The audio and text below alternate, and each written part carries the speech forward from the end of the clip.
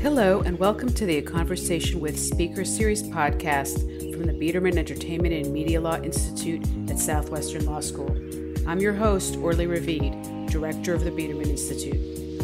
In this podcast, you'll hear conversations with influential members of the entertainment, sports, and media law industries. Top-notch lawyers and other experts share their own journeys and provide insights into hot-button topics. Make sure to subscribe to the podcast wherever you listen to not miss out on new episodes. In today's episode, we hear from law professor and practitioner Andrew J. Schwartzman, who's been on the front lines of the battle for the public interest soul of broadcasting at the United States Supreme Court and other forums for nearly 50 years. Andrew's represented civil rights, consumer, and other organizations in media and technology issues, collecting vast knowledge of the world of broadcasting. This conversation will answer questions regarding television after Netflix, 5G networks, and net neutrality. Did streaming kill the broadcast star? Let's find out in this conversation with Andrew J. Schwartzman, moderated by Professor Michael Epstein. I'm Professor Michael Epstein, and welcome. I'm delighted to have Andrew J. Schwartzman here. So we'll get right into the thick of it. We've got lots of questions. I titled this talk, "Is streaming killing the broadcast star?" Obviously, some of you who are old enough to remember the first music video played on MTV, of course, has video killed the radio star? The reason, obviously, for the title of this talk is that Andy, more than anyone I know, has fought the battle on the front lines for the consumer, for audiences, for the public interest in the broadcast sector. And I have to ask you, what's happened? Is the time for regulation of broadcasting past? Well, first of all, thank you for the very kind introduction and the opportunity to do this. And let me quibble with one thing you said in framing the question, which is that I really don't particularly like the framing of this kind of work in terms of consumer interests. Because to me, although I represent consumer groups and one of my clients is Consumers Union, the term consumer connotes a kind of passive user, a recipient. And so much of what we've done over the years has been focused on the rights of the public to speak and to be heard and to receive information and to create a well-informed electorate. And that does not strike me as a passive consuming function, but rather an active one. And as we've moved into interactive technologies, it's all the more important. Net neutrality is about the ability to access information on the internet, to download, as it were, but also to upload and to speak. So even in the broadcast context, I think that's very much the case. So the question you asked is, who cares about broadcasting, right? I mean, has it become a backwater? And the answer is no. It continues to be very, very important, over-the-air broadcasting. The growth and flourishing of program content available through all sorts of different platforms and all sorts of different modalities doesn't change the fact that for local news and information, programming tailored to local needs, over-the-air broadcasting continues to be a vital resource. And as daily newspapers continue their secular decline, it becomes, in proportionate terms, more important because it is the profitable medium. And the profitable part is important.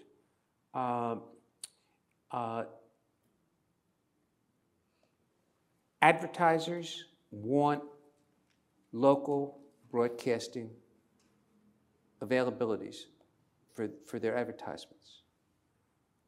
It's a profitable business. It's in a long, slow, secular decline in all likelihood over-the-air broadcasting. But it continues to be the place that local advertisers go. That's where car dealers go to reach most of the people in the community with their ads. So it's important to business. It's important for local news and information. On the radio side, even though satellite radio tries to do local inserts and so forth, and you've got Waze and all that, traffic reports really matter. Local news really matters. If you want to know who to vote for city council or for mayor or whatever, that information is largely coming down a food chain from your newspaper, if it still exists. And God, as an aside here, LA is an example of what's happening more and more, which is that some metropolitan dailies are really being taken over as quasi-charitable exercises, or fully charitable in the case of Salt Lake City. But broadcasting continues to be important. It is listened to. These daytime TV shows, your Ellen DeGeneres's and your Judge Judy's and so forth, have an audience. Yes, it's getting older. I don't understand how young people watch these things on little screens rather than big TV sets, but that's because I'm an old guy. There is an important continuing vitality, and it is a profitable vitality. When Michael Bloomberg wants to saturate the country with advertising, he buys cable, he buys Facebook, but disproportionately buys local television. So there's a reason. It reaches everybody, and it is an incredibly powerful medium. So it hasn't lost its market value, right? But is when you talk about and use this term, the secular decline of broadcasting, is it just a question of time where that market goes away as millennials and Gen Z and they go on in life and are used to the small screens? I don't know. I suppose so. The fact is that, while there's a lot of consolidation that makes me less than perfectly happy, there are plenty of people who see in the near term and midterm a lot of profitability. The prices for broadcasting stations, radio as a whole is a complicated, different story. AM radio really is falling apart in major metropolitan areas, but the station values continue to grow. The cost per thousand for the advertising continues to go up because the audiences are considered more and more valuable. It's a very persuasive medium that way, and it is a way people get news and information. Most of the local news and information that people get is your newspaper.com or your tvstation.com, or in places like Los Angeles, knx.com, or your radio station.com. And that's the food chain that filters down to the local listservs and the more locally oriented neighborhood. Right. That was the issue you had thought about in the Prometheus Radio Project case in the Third Circuit, right. That so much of this abundance, this diversity online, were basically legacy media companies with their presence, most people going to MSNBC.com, for example, or CNN.com or NewYorkTimes.com to get information. But has that begun to change with political coverage, for example, with the Axios and the beginning with Slate and other... There's very little local coverage, serious local journalism that's being done that isn't tied to a newspaper or a broadcasting station. Very, very, very little. It's different on the other side. Now, over time, I'm not prepared to predict, as one, and maybe we'll get into this later, who doesn't know what the people racing to 5G are racing to, or whether there indeed really is a race at all,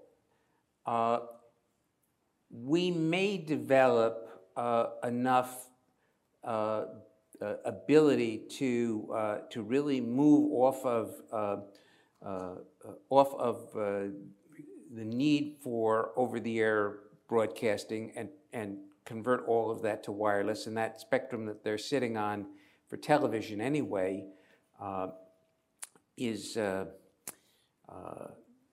could well be used for wireless services and maybe supplant it, but we'll have to see. Let me go back on one thing that I alluded to but didn't elaborate on because it's an important part of the piece about broadcasting. Certainly not for the people in this room or for me. Radio has a very special and vitally important role for a small but very important part of the American public, and that's people in rural and semi-rural areas. If you live 250 miles from Denver and somewhere in the mountains of Colorado, you may get satellite TV and get the Cheyenne stations and the Denver stations, and you may have a county weekly newspaper, maybe, but you have an incredibly robust group of a couple thousand small radio stations, ones that are too small for iHeartRadio to care about, mom and pop in many cases, small chains in other cases, regional chains and so forth, that provide an incredibly vital service. And a lot of these are AM because AM signals travel farther in that kind of scenario. That is a very, very vital resource for a small but important part of the population. And just as we have made some public policy decisions, for better or for worse, that we care about preserving family farms, even if it's diseconomic, and we care about bringing broadband to rural areas, which don't have it, radio is a really, really important thing in those small communities. Yeah. But again, the focus is the marketplace. There's this. I get the sense that you see a struggle within the marketplace.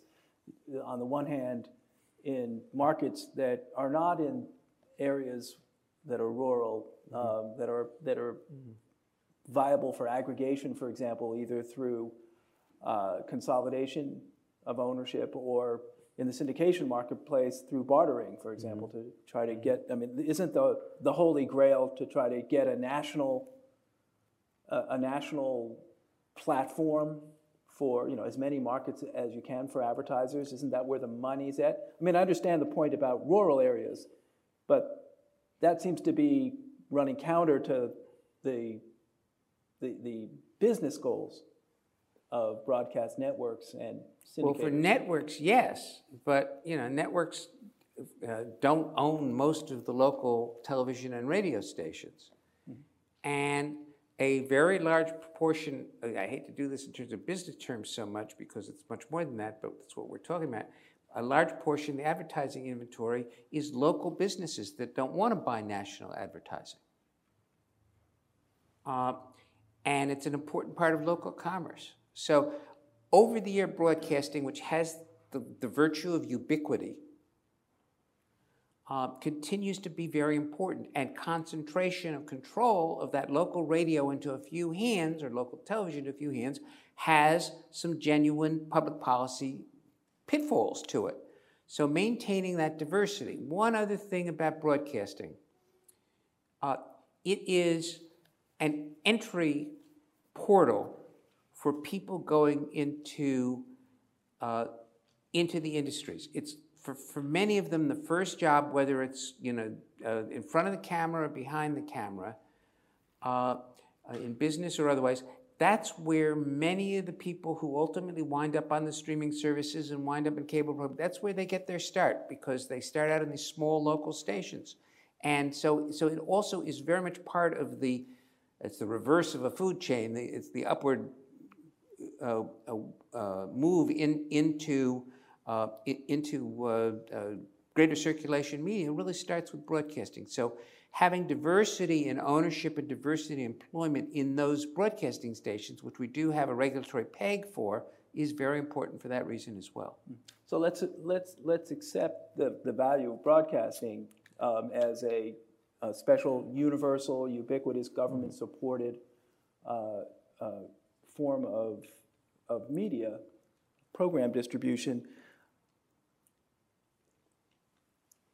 Does it still need to be regulated on the basis of scarcity, as we've seen, of course, in the Red Lion case from 1969? Scarcity and the public ownership of the airwaves. Should it be singled out for special regulatory treatment now that so many have other options? Not discounting the importance of broadcasting, but now, do the numerical scarcity advocates have it right, that there really is so many other alternatives out there that maybe we shouldn't regulate broadcasting? Well, not that I wanted it to be this way. The fact is that there really is not that much regulation that we're talking about. This isn't some sort of heavy-handed burden that we're talking about. The only real regulations that are operative are, first of all, content-neutral ownership regulation, which has the virtue of avoiding this singular voice problem. A little bit, which the FCC has just loosened up on to meet the special needs of children. Broadcasting serves a very important special role for children. The EI programming that you may see. And that, too, is a food chain thing, because that EI programming that the legislation, educational information programming that the legislation has stimulated, then goes into the inventory of the streaming services and so forth. So we have children regulation. We have sponsorship identification rules, which help inform how the Federal Trade Commission and other agencies try to identify sponsorship. The Federal Trade Commission, as they developed rules for influencers, so that when somebody holds up a purse on Instagram, the notion that they have to say, hey, by the way, I got paid $1,000 to do this, that really is sort of modeled on the way we've treated broadcasting. So-called payola and plugola regulations for broadcasting. And then the special rules for political broadcasting, the so-called equal time, which is really equal opportunities, and the sponsorship identification. And that has served a very useful role, and some of that applies to cable as well. The disclosure part, I'm so-and-so and I paid for this ad, has had a modest beneficial effect in that the really nasty attack ads now are not done by the candidates themselves, and has served as some constraint on the devolution of political debate. And it also has a disclosure function. The Federal Election Commission has struggled to figure out a way to get that kind of disclosure available for online political advertising, and since they're inevitably deadlocked because of Congress has intended it to be deadlocked. It's 6 members at full strength, so it's a 3-3 tie on most important issues. And of course, now it doesn't even have a quorum. It's only got 2 commissioners, so they can't vote to do anything anyway. Right. Put that aside. We fought successfully for years to get the political file information, who bought ads and how much they paid for them, readily available online rather than having to go to station files to look at it. And I'm sure almost everybody in the room has seen articles saying that such and such a candidate has bought $85,000 worth of airtime to promote this candidacy, or on the referendum campaign, they've bought such and such. that disclosure, which journalists use to help inform the public, comes out of the broadcasters and the cable companies' public files. So that's a very useful, important form of regulation. This is not particularly burdensome. Actually, broadcasters complained they didn't want to have the stuff go online, but it turned out, and they filed a litigation in the DC Circuit, which was then stayed. And after 2 years, they dropped the litigation because they decided they really liked it. It was a lot easier than having people come to the station. So that's not particularly burdensome. The advertiser is supposed to fill out a form, and they scan it and post it online. It's not exactly a heavy burden. So the amount of regulatory burden that broadcasters face is really quite minimal. Once every 8 years, they have to file a pro forma renewal application. The form is 2 pages. Okay. So I note that you didn't really completely answer my question, though, which was the justification part. I mean, is the justification still there? Because presumably if the justification is there and you were running the show, so to speak, in terms of media policy, you would want more regulation for broadcasting. Well, if we have do we have an adequate peg for regulatory authority? And the answer is unequivocally yes. It still hasn't changed from 1927, which is that over-the-air broadcasters get a license free of charge to use spectrum owned by the public in exchange for what used to be a lot of public service, and now, as I've been describing, is a modicum of public service.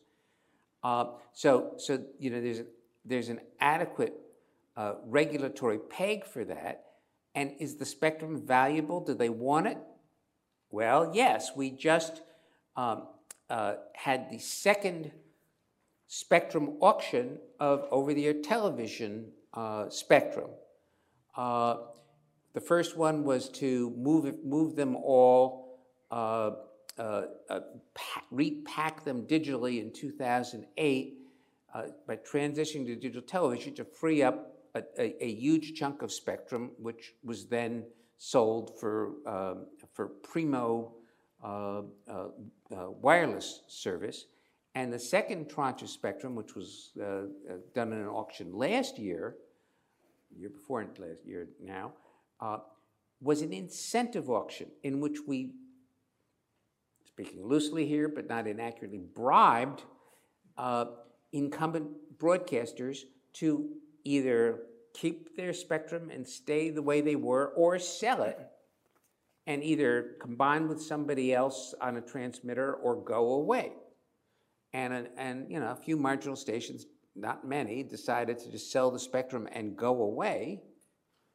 But the value of that spectrum and the fact that we had to pay them to use the spectrum that they got for free and that we theoretically own, and we had to pay them to get back our own spectrum so we could then resell the license for it, establishes the value, okay? Well, you say we theoretically own it because the Communications Act makes it clear, right, that broadcasters don't have a property interest in these frequencies. Section 304 of the Communications Act, I think it's 304, provides, and every application for a spectrum license has at the bottom a waiver in which the applicant disclaims any property interest in the spectrum.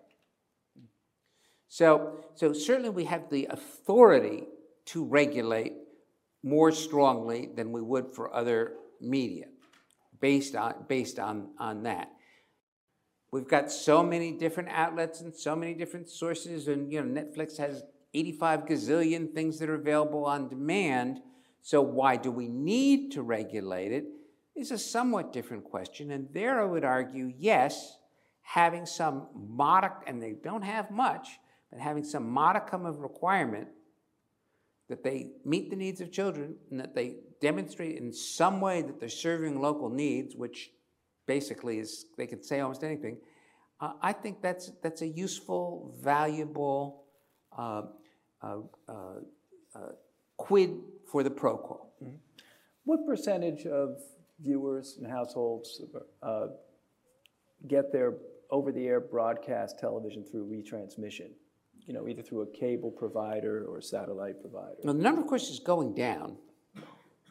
and there is the cord cutting, and the sales of over-the-air antennas, good ones, have actually gone up. Right, they're working now. So more and more, the digital does work better. So more and more people are getting that way, and we are transitioning after years of saying that the cable bundle really was very hard to break, and be thinking about the enduring ability of the cable television operators to extort revenue from people who really don't care about sports having to pay for ESPN, and people who really don't care about reality shows about houses having to pay for TLC or Discovery Channel or whatever. We may come to a tipping point at some point where these skinny bundles that are starting to appear will actually take over. And it may well be eventually we can move, certainly the television, off of the over-the-air spectrum and turn that over for mobile. And there's a new modality that may facilitate that depending on how the litigation proceeds. So, I mean, would they care that much? I mean, so much of their revenue over-the-air broadcasters, especially network O&Os, owned and operated, and affiliate stations that have strong, large audiences. So much of that revenue comes from retransmission consent fees. I mean, well, it's nowhere near as much as the advertising. If you but they're still selling the advertising. Right, it's a second revenue stream. It's a second they're getting revenue all stream. that. Yeah. They're getting eyes on the screen, but unlike the way it was 50 years ago, they're getting a second revenue stream for their eyes that they used to not get any additional revenue for. Well, the fact that the cable DBS operators are willing to pay for it reflects their belief that their customers want it. And you know, again, that's the measure of the value. That's why they've been able to, in my word, extort this retransmission consent revenue. Reflects an ongoing interest in whatever it is that they're doing. Do we need I mean, you mentioned a couple of times now spectrum reallocation, in this specifically taking the spectrum, very generous grant of spectrum for digital television, and maybe reallocating it for 5G or 6G, whatever the G's really mean, we might get to that shortly. But the idea of reallocating it to your mobile phones. Do they, is there a middle ground? Do they need so much spectrum? Could they just operate low power frequencies, with low power and a small bandwidth and get the job done, given that there is so much retransmission consent and there's also low cast, which we can get to as well? I mean, is that a way forward? Maybe they just need 1/10 of the spectrum that they're getting now. Well, yes. Eventually, yes. The short answer is yes. But the ubiquity, the public safety ability to communicate with everybody over the air and emergencies and so forth, which the broadcasters make too big a deal about, is nonetheless important. And here, too, I think we need to distinguish between radio. There's no real demand for the AM/FM bands for much of anything else.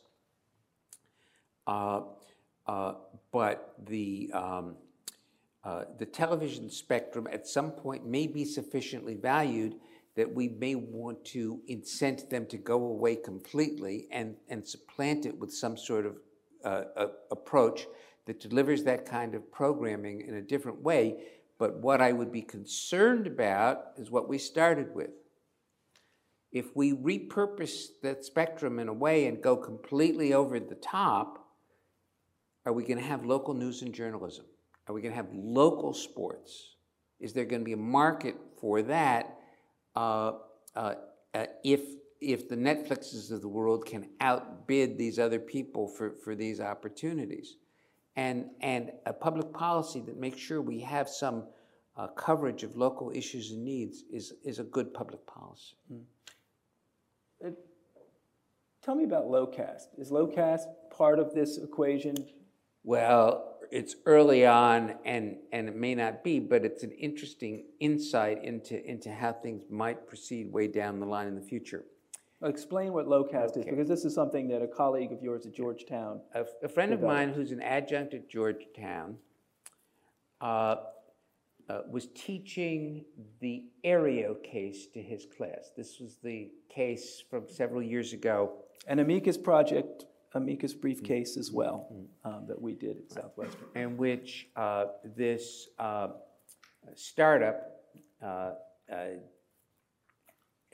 patented a system with these tiny little, literally dime-sized antenna that could pick up all the over-the-air television stations. They have an array of a couple thousand of these on the roof of a building near downtown, and then a subscriber could have one of those antennae dedicated to them. So every one of the 10,000 would be dedicated to one of the users, and they could then access that antenna over the line through a Roku box or whatever, and they could get all the local over-the-air television stations that way. The Supreme Court, in its wisdom, ruled that violated the Copyright Act. Right. So my friend, David Goodfriend, was teaching the Aereo case, and a student asked a very perceptive question about a provision in the Copyright Act that exempts nonprofits from the copyright liability. And the light bulb went off, which is that if Aereo had been a nonprofit, it would qualify for that exemption. So he set up a nonprofit called Lowcast, and he's now operating in 16 or 18 cities, including Los Angeles, and you can download the Lowcast app on your Roku box or on your phone, and they hit you up like public television for a $5 a month donation if you wish, and if you don't wish, every 15 minutes there's a pop-up that invites you to donate your $5. Now, whether this is contributory infringement or not, since this is going on the podcast, that's a question for another day. Exactly. But and he started this up and waited for the networks to sue. And they didn't sue. And they didn't sue for 2 years. Then a couple months ago, they sued. I really don't quite understand what they were scared of losing, I guess, but it's called money. Yeah. They want to control this, and they also don't want to, they see a slippery slope. Yeah. So where they're going to basically not be able to get retransmission consent. Enough people, if you think about it, if you're already a cord cutter, one of the biggest problems is you can't get broadcasting. Right. So companies like Sling say go to Lowcast. Right. Why? Because you don't have to pay. The problem with Aereo was that because the law changed with the 1976 Act, the Copyright Act, you couldn't have a simultaneous retransmission of the broadcast signal without it violating the Copyright Act. And so that's the loophole, and it remains to be seen whether this is a case that's going to move up the courts into the Supreme Court. So if Lowcast were to prevail it would open up an opportunity for more of these skinny bundle services that would offer you the MSNBC and CNBC and FX and so forth channels without having to buy the sports if you were not into the sports, or without having to buy the cartoons if you're not into the cartoons or whatever, and true a la carte kind of opportunities. That's one possibility.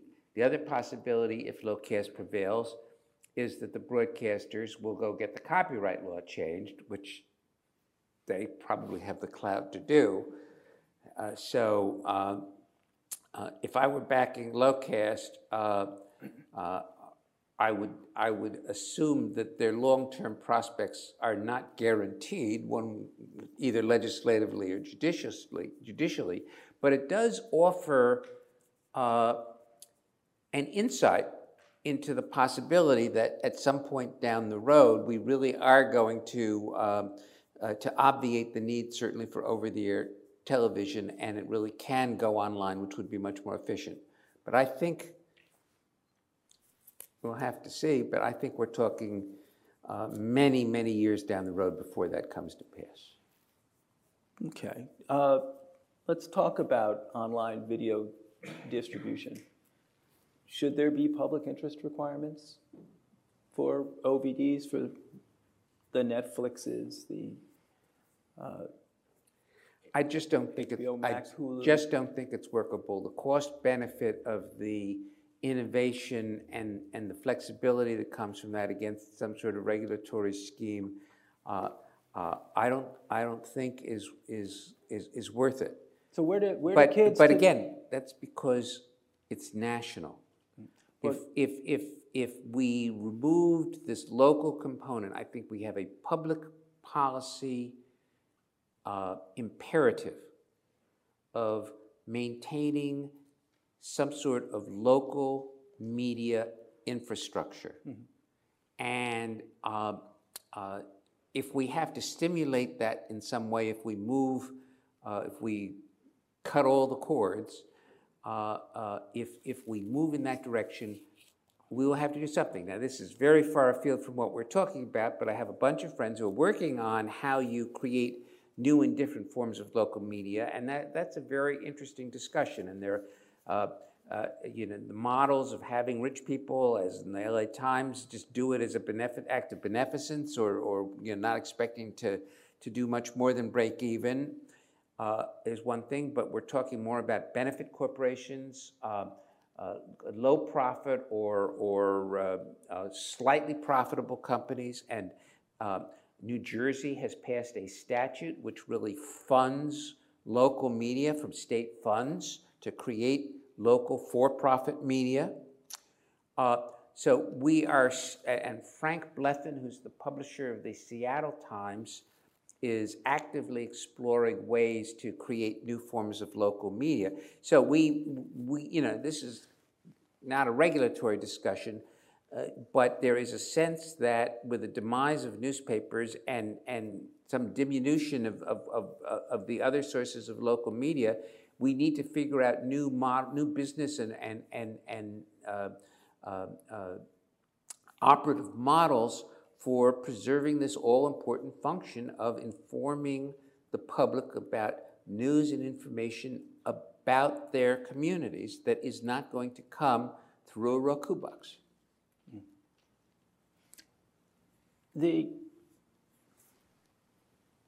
I get the sense that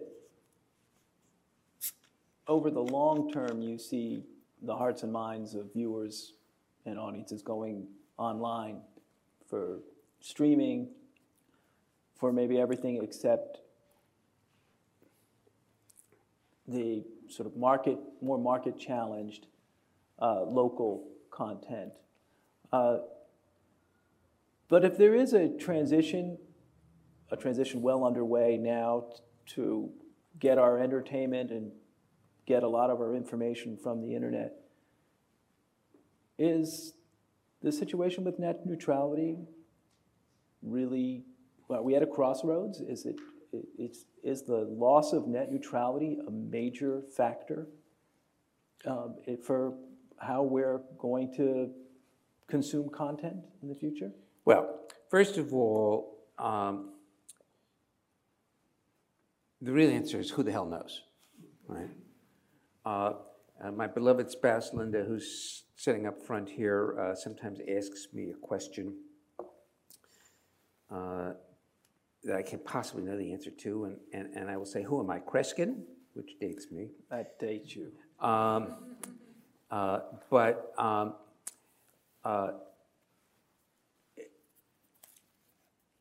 My own guess, and it's nothing more than a guess, is that the durability of the local broadcast media is underestimated, and that it will continue to be viable and profitable in the case of the nonprofits, the public radio and the public television stations, functional for a very long time to come. Certainly the cost of licenses, that still the high cost of these licenses. The market values them at this point, they could be wrong. Bear that. But, I said in the long term, though, we seem to be moving into a different platform. Yeah, but is that, how quickly? My guess is very, very, very slowly. I'm not in the business, it's not my money, but there are a bunch of people betting the same way I am and a bunch of people betting the other way. We'll just have to see. I really don't know the answer. Now, to go to your question, I am reasonably satisfied in my own mind that we are going to get, whether it is strong enough for my taste or not, some legislated protection for network neutrality. You mean Congress will finally act? Congress will ultimately act, and if they don't, eventually the FCC will adopt something that will provide some protection.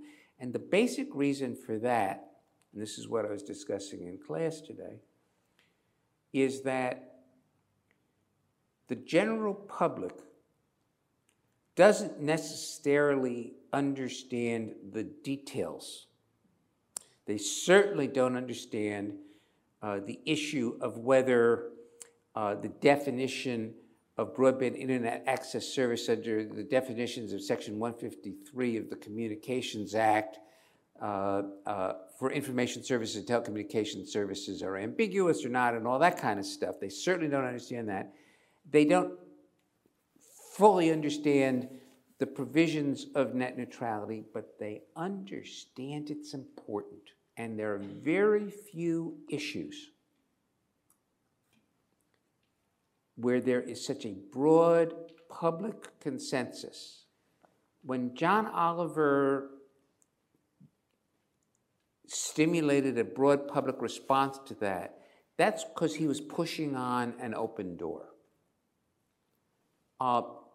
At the gut level, people understand that this is important. They understand they don't trust the cable company. They don't expect the cable company to show up between 2 and 5 tomorrow afternoon.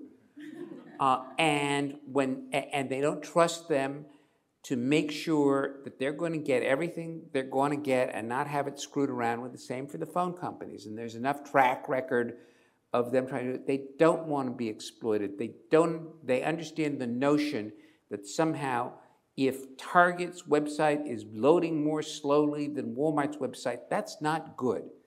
Yeah, you can argue on the other end there's some consumer benefits that they may be able to do and so forth, but at a gut level, the public understands that that's important. And I do think that net neutrality will be attained sooner rather than later, legislatively or through a sympathetic FCC. It will hold up in courts as it's held up already in courts if it goes that route. And that's going to happen. I'm quite confident of that. And I think it's critically important that it happen. So you're confident that you can depend upon the FCC in the wake of the Brand X case, which you were also a lead attorney in. I have the scars of many lost cases. So tell us about the Brand X case, because it came up just this fall in the Mozilla case, which was the latest case on net neutrality, which validated the rollback of the net neutrality rules that were enacted by the Obama FCC in 2015. I mean, after Brand X, can you rely on the FCC for anything? Can't just a new FCC come in and then another FCC come in and undo it? Yes, and that's the impetus for why we ultimately need a legislative solution. What the Supreme Court said in Brand X and what has been validated in subsequent DC Circuit opinions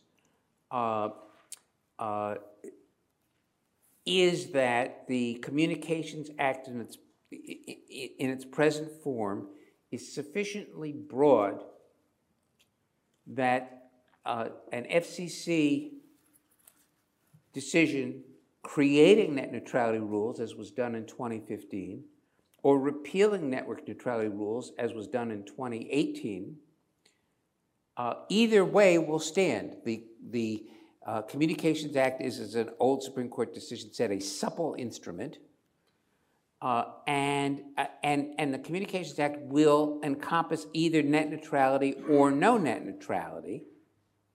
So it becomes a policy decision of what's good. By the experts, which the FCC would be. And it affects the leverage that the different sides have in Congress. But while there is great disagreement about what legislation should say, if there is much of a consensus on anything in this area, it's a consensus that there should be legislation. And sooner or later, one side or the other will, the jockeying will end and we will get the legislation. Not going to happen in 2020, but it could happen in 2021, if not within a couple years after that. I'm pretty confident that's going to happen. Well, it's interesting. Again, we don't have net neutrality as we speak, but it's not like our internet service has really changed at this point. I mean, your point about the market is well taken, although the market may change because, online, if you're a sports network, for example, like the NFL, you don't have to, make contracts with distributors and share your revenue with them. If you really want to, over time, you can develop your own streaming service, and there already have been some sports leagues that have been experimenting with that. If that's the case, then shouldn't an ISP say, well, so many of our customers are going to go and connect in using our service to that we should have them pay a higher price to be able to access these sports content? Well,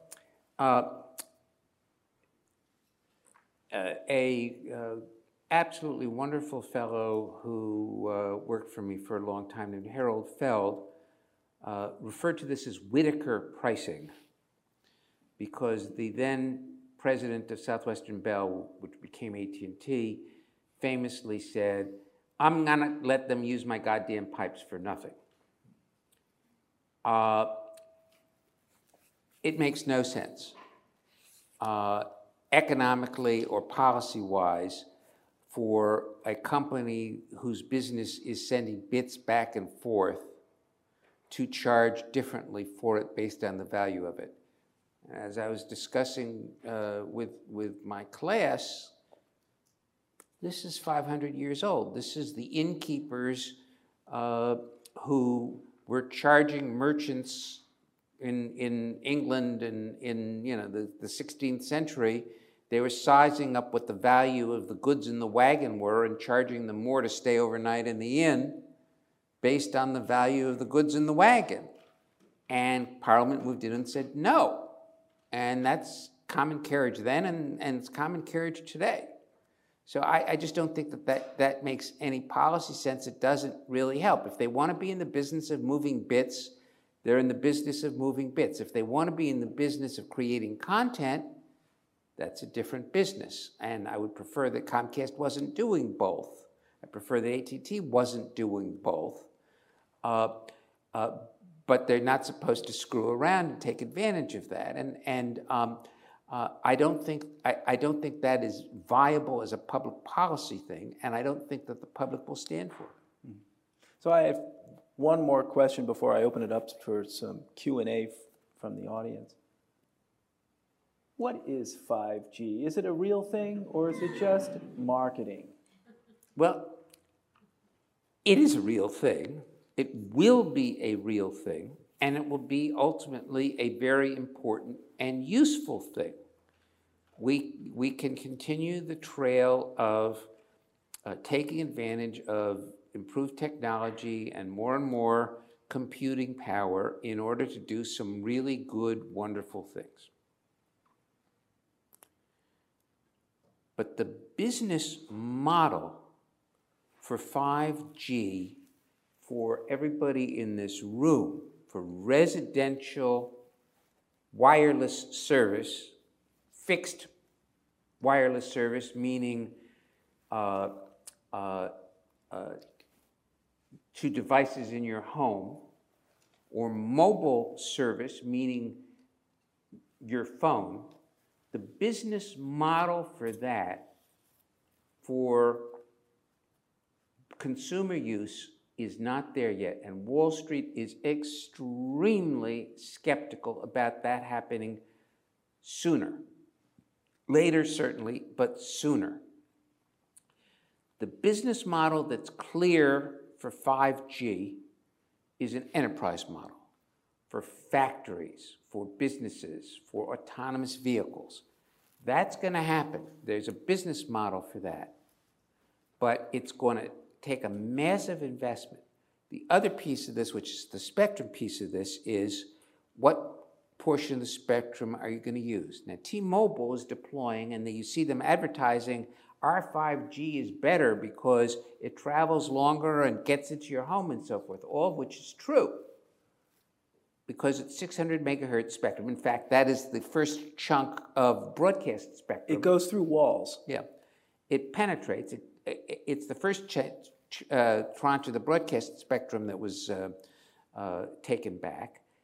It works great that way, but at that low frequency, it doesn't offer really significantly improved speed. Verizon and AT&T have opted for higher frequencies, 25 megahertz and so forth, without getting into all the technical details. It's blazingly fast, but it doesn't penetrate through walls. Verizon is experimenting with a residential service in Sacramento. You have to hang an antenna outside your window in order to get your broadband. And even there, it's not working very well. And you need these small cells all over the place, these small transmitters all over the place in order to do it. That business model is not there yet for some time. It's expensive. It's expensive. It's very more expensive. cost for the power. And you still need the fiber because you have to deliver the fiber to every one of those transmitters. You still got to lay the fiber. So as long as you're laying that much fiber, it's not that hard to bring it into the home instead. Where much of the rest of the world has placed their focus is on the mid-band spectrum. And we don't have enough mid-band spectrum. We're trying very hard to change that and doing some things that they should have done beforehand to get some of the mid-band spectrum. It's the sweet spot for that, but we're not there yet. So the answer is no question we're going to have 5G, no question that it's really, really important, but its initial uses are unlikely to be what they're hyping it for, and part of the hyping is to get the regulatory relief to get things going and to convince Congress to let everything get out of the way and let them get their hands on the spectrum, and then they may be sitting on it for a very long time before they can really exploit it. So absolutely 5G, it will be really, really important, but I am in the group, I'm not alone in this, who think that it's going to take a good bit longer to actually have widespread deployment than other people think. So maybe hold on to those 4G phones for a little while longer. Your 5G phone may be helpful if you go to the Staples Center, you go to a football game or something where Verizon is deploying. There's a reason they're deploying them in stadiums because that's a small enclosed space where you don't have to go through walls. So you can easily violate their copyright by, by basically retransmitting instantly. But your Instagram works fine on 4G. All right. So it's not as if there is some imperative. We absolutely have to see the TikTok video in somewhat better, crisper, high-definition picture than we see it now. On that note, I'd like to open it up for some questions that people might have. If you do have a question, just shout it out, say who you are if you'd like, know that you're being recorded, and I'll try to repeat it so that it's picked up on our microphone. Questions for Andy Schwartzman? Yes. Hi, my name is Dana. I'm an attorney at Amazon, and my question's about the 5G, actually. Is that the reason why you can go and have a phone call in Japan and like go through a tunnel and it doesn't drop? Versus here, like I can't even drive home without the call dropping. So the question is 5G the reason cell phone calls, mobile phone calls don't drop, going through tunnels and other impeded areas?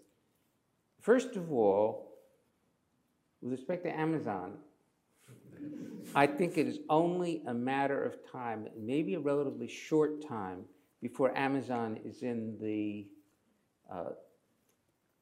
telecommunications business and offering various enterprise and consumer services on mobile phones and so forth. I think it's just inevitable that as an infrastructure company, it makes perfect sense for them to be doing that. And I wouldn't be surprised if they bail out Dish and the Sprint T-Mobile merger deal or something like that and be in it pretty soon for what it's worth. It's just perfect fit for Amazon. But that's not your question. The answer to your question is very simple. I don't know.